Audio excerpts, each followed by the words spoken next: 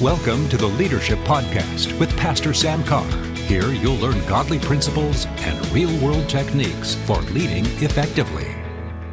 Hello, everyone. This is Pastor Sam Carr. Welcome to the podcast today. I'm so glad to have you with us, and I've got a special guest with me, Pastor John Welch from the Dwelling Place in Lake Charles. John, good to have you today. Pastor Sam, it's a pleasure to be here. It's always fun. Amen. I always enjoy doing podcasts with you. Yeah, well, you did them when you were even here with me, so I Yeah. appreciate you coming back through and taking the time to do it and just get hooked up with me. Oh, I love doing it. I wouldn't miss it. know. Sometimes it's good to have another voice on the program. So, Well, just to be able to do anything with you is always a pleasure. well, thanks, It's an man. honor. I appreciate that. We've been talking about leadership in regard to adversity and challenges and how a leader should respond and react in times of challenge and bottom line, be a leader, and lead. And I've been using the account of David and Goliath to really help understand exactly what we need to do as leaders and how David became a leader and out of this adversity with a giant. And we all have giants in our lives. Yeah, absolutely. It's just part of life. There are things that seem to be bigger than you are, but that doesn't mean we can't conquer them, overcome them, and bottom line, kill them, get them out of our life. Absolutely. And one of the things, John, that I've noticed in leaders, and this is something that David amazingly resisted in his life, and that's this: you can't listen to the wrong people. It's good.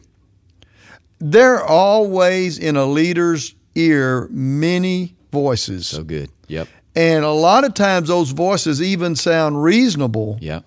But that doesn't mean they're God. Yeah. And the Bible talks about this in regard to David when David, he wanted to know what was going on. Hey, what's going on here? Why is this giant coming up here? Why is Goliath doing this? And why isn't somebody doing something about it? That's right. And it says that Eliab, his oldest brother, heard when he spoke to the men, and he got angry and aroused against David. And he said, why do you come down here with whom we've left the sheep with you in the wilderness, or you left them in the wilderness? And I know your pride and insolence of your heart, for you have come down to see the battle. Mm-hmm. Now, this was his older brother. Yep.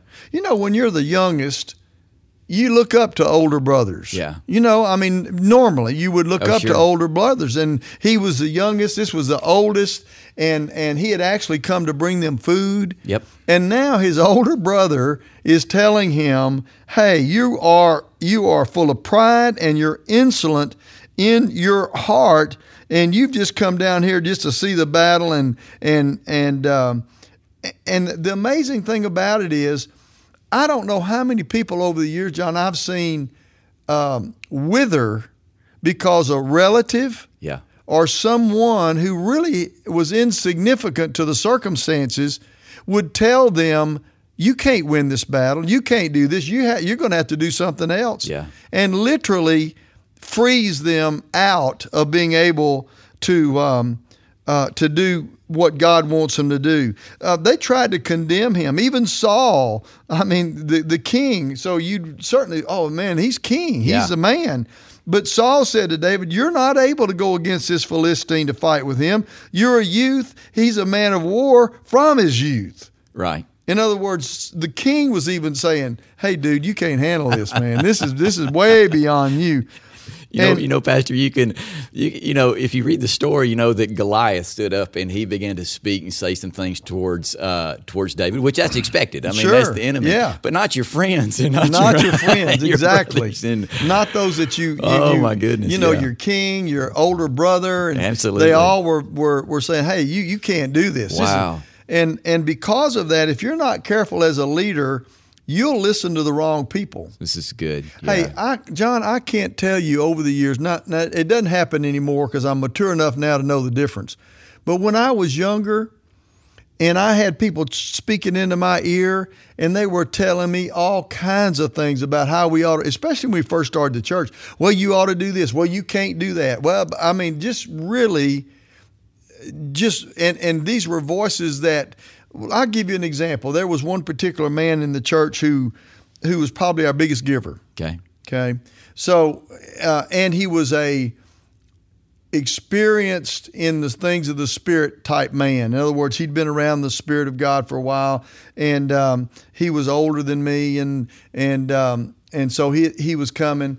But I'll never forget, he would call me and every Monday and tell me, you should have done this, you shouldn't have done that, and I mean literally just all kinds of things. And I had a number of people. I had some ladies in the church. They thought I ought to be doing this. They think you don't need to do this, or you're doing too much of this. I mean, just yes, sir. Constant almost.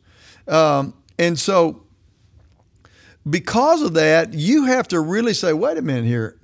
Number one, I take it seriously that they're saying it, but first thing I'm going to do is say, God, you tell me. That's right. I need to hear from you because they misjudged his heart. Yeah. And I've seen leaders fall. I've seen leaders fail. Well, there's counsel. There's protection in a multitude of counselors.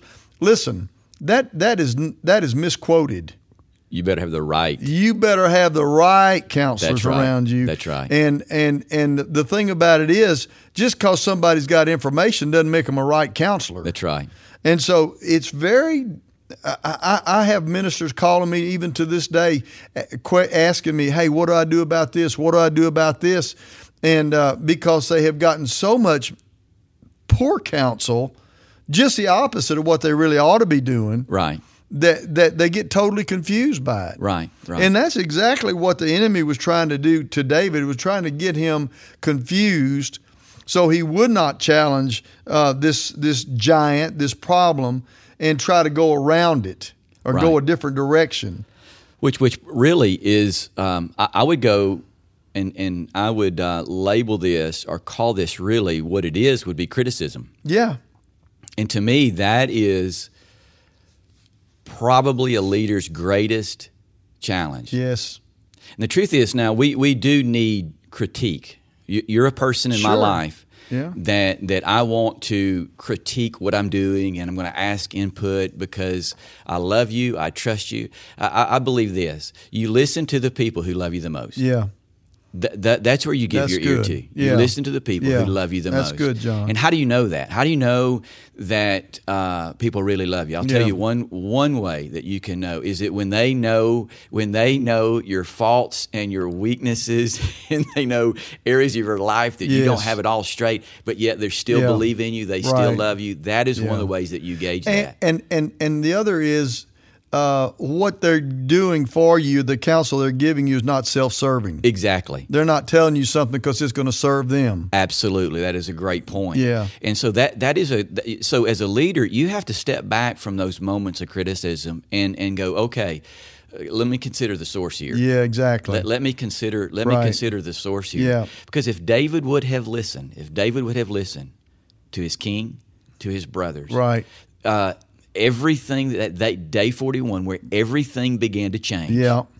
Day 41 would have been like the previous 40 Isn't days. that something? Wow. It would have been sad, wouldn't it? It would. It would have been sad. It's terrible. Well, you can go over to another set of giants, if you want to call it, over in Numbers, where they went in to spy out the land, and they came back, and 12 of them went out, and 10 of them came back with a bad report. Yeah. But really, that report was wrong. That's right. Joshua and Caleb had the right report. We're well able. That's right. To overcome this. And that's the kind of people you're looking for. Absolutely. People who are going to say, hey, Pastor, I'm going to stand with you. We're going to believe God together. We're going to see God do something.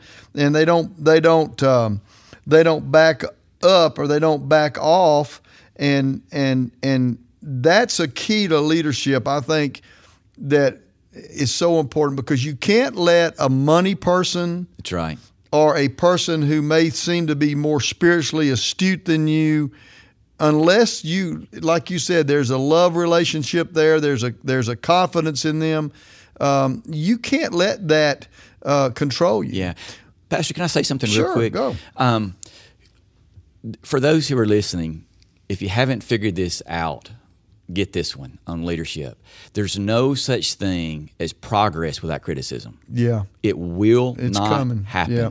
Whenever you're progressing in life, you're progressing in your ministry, Right. your church, whatever organization you may lead, whenever you are taking steps to have progress, to gain more ground, there will be criticism. Exactly. It is normal. Yeah, it's just part of it, isn't it? Matter of fact, somebody said years ago that criticism comes with a parking space. In other words, Yeah. if you're going to lead, and you know how, remember back in the day, and sometimes places today, you pull up there and they have a parking space with the leader's name on it, reserved for a leader, and if you want to do that, that's fine. If not, that's okay Yeah, too. But yeah. but you know, if you're going to pull up in that parking space and you are the leader, then you have to expect there's going to be criticism. So it's going to happen, and it's normal. Doesn't mean that it's always comfortable.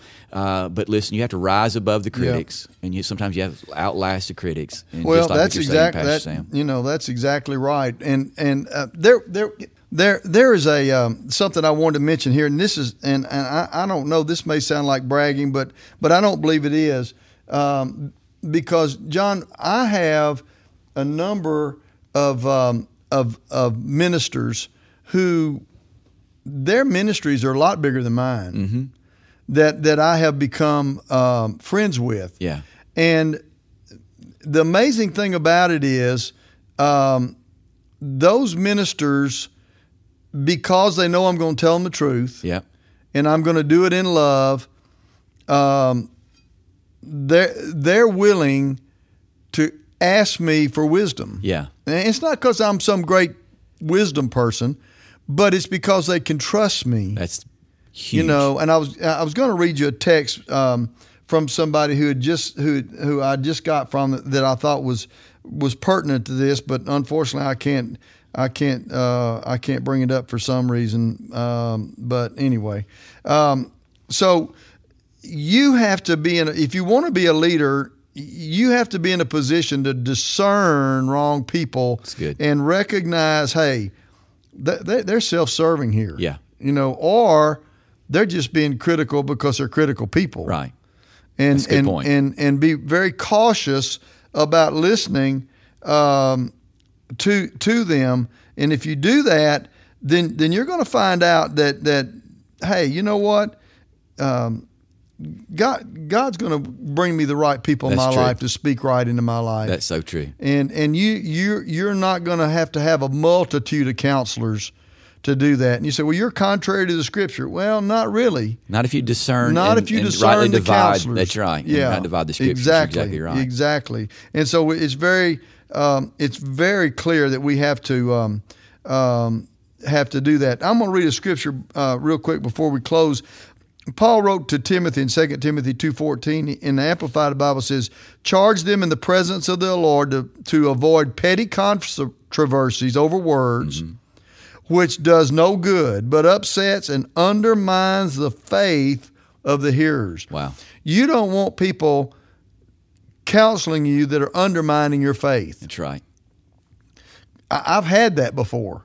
And I tell you, you have to, once you have people speaking into your life who are undermining your faith, it takes you a long time to climb out of that hole. It does. Yeah. You know, and so I'm real cautious about that now. Yeah. You know, I want Joshua and Caleb's. I want people saying, Pastor, we are well able to do this. Absolutely. Well, you know, but the time economy and this and that. Listen, I want people that are going to believe God and not foolishly, but yet are willing to stand with you. Sure, absolutely. And so I just want to encourage you today.